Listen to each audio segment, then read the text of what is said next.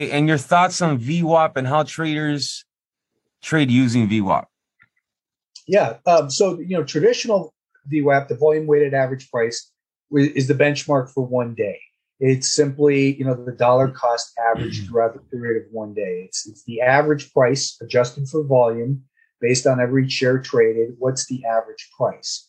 So it tends to follow price action as, it gives us an indication. If we're above a rising volume weighted average price, it tells us for that time frame, the buyers are in control. If it's below a declining volume weighted average price, the sellers are in control. We'll get bounces, but most likely those bounces will fail because the sellers are in control, and the volume weighted average price will often act as support or resistance on tests. The anchored volume weighted average price is the same formula, but instead of starting at 9:30 each day, or if you use the pre-market, instead of measuring it for one day, we could even use that one day chart and say, well, here's our 10 o'clock high. I can put a volume weighted average price off of that and measure the average price as it pulls back. And as it gets back above there, now I know the average participant from that 10 o'clock high on the long side is now making money. The average short is now losing money. So again, it's back to the psychology of the market. How is the average person positioned from a point?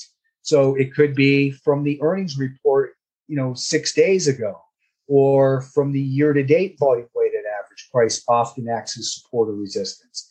How does the average participant feel from a significant change in the psychology of the market? January 1st, everyone gets a new score sheet to say, here's what my year-to-date performance is. So the year-to-date performance, volume weighted average price is an important one. When a company reports earnings and you get a big volume surge in price movement, that's a new psychology to measure price against. So we anchor a volume weighted average price from that date and measure going forward. Are the buyers maintaining control from that event? If so, I want to monitor pullbacks to that volume weighted average price and buy as it rallies away from that and set my stop underneath that higher low. So to me, it's the ultimate sentiment indicator, the anchored volume weighted average price, because it allows us to say from any specific point on a chart, I can measure who's in control, the buyers or sellers. What's the intensity of their commitment? Are we getting extended from there?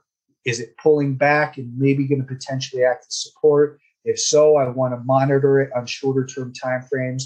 Look for the evidence the buyers are gaining control, and then buy as it moves away from there with a stop underneath that higher low, and flip that upside down for the short side. As it rallies up to a declining VWAP and starts to roll back down, I want to short as it's rolling back over with a stop just above that most recent relevant lower high on the short side. So it's a sentiment indicator that's unlike any other sentiment indicator. Sentiment, we usually think of, put to call ratio, the AAII, what people say they're doing with their money.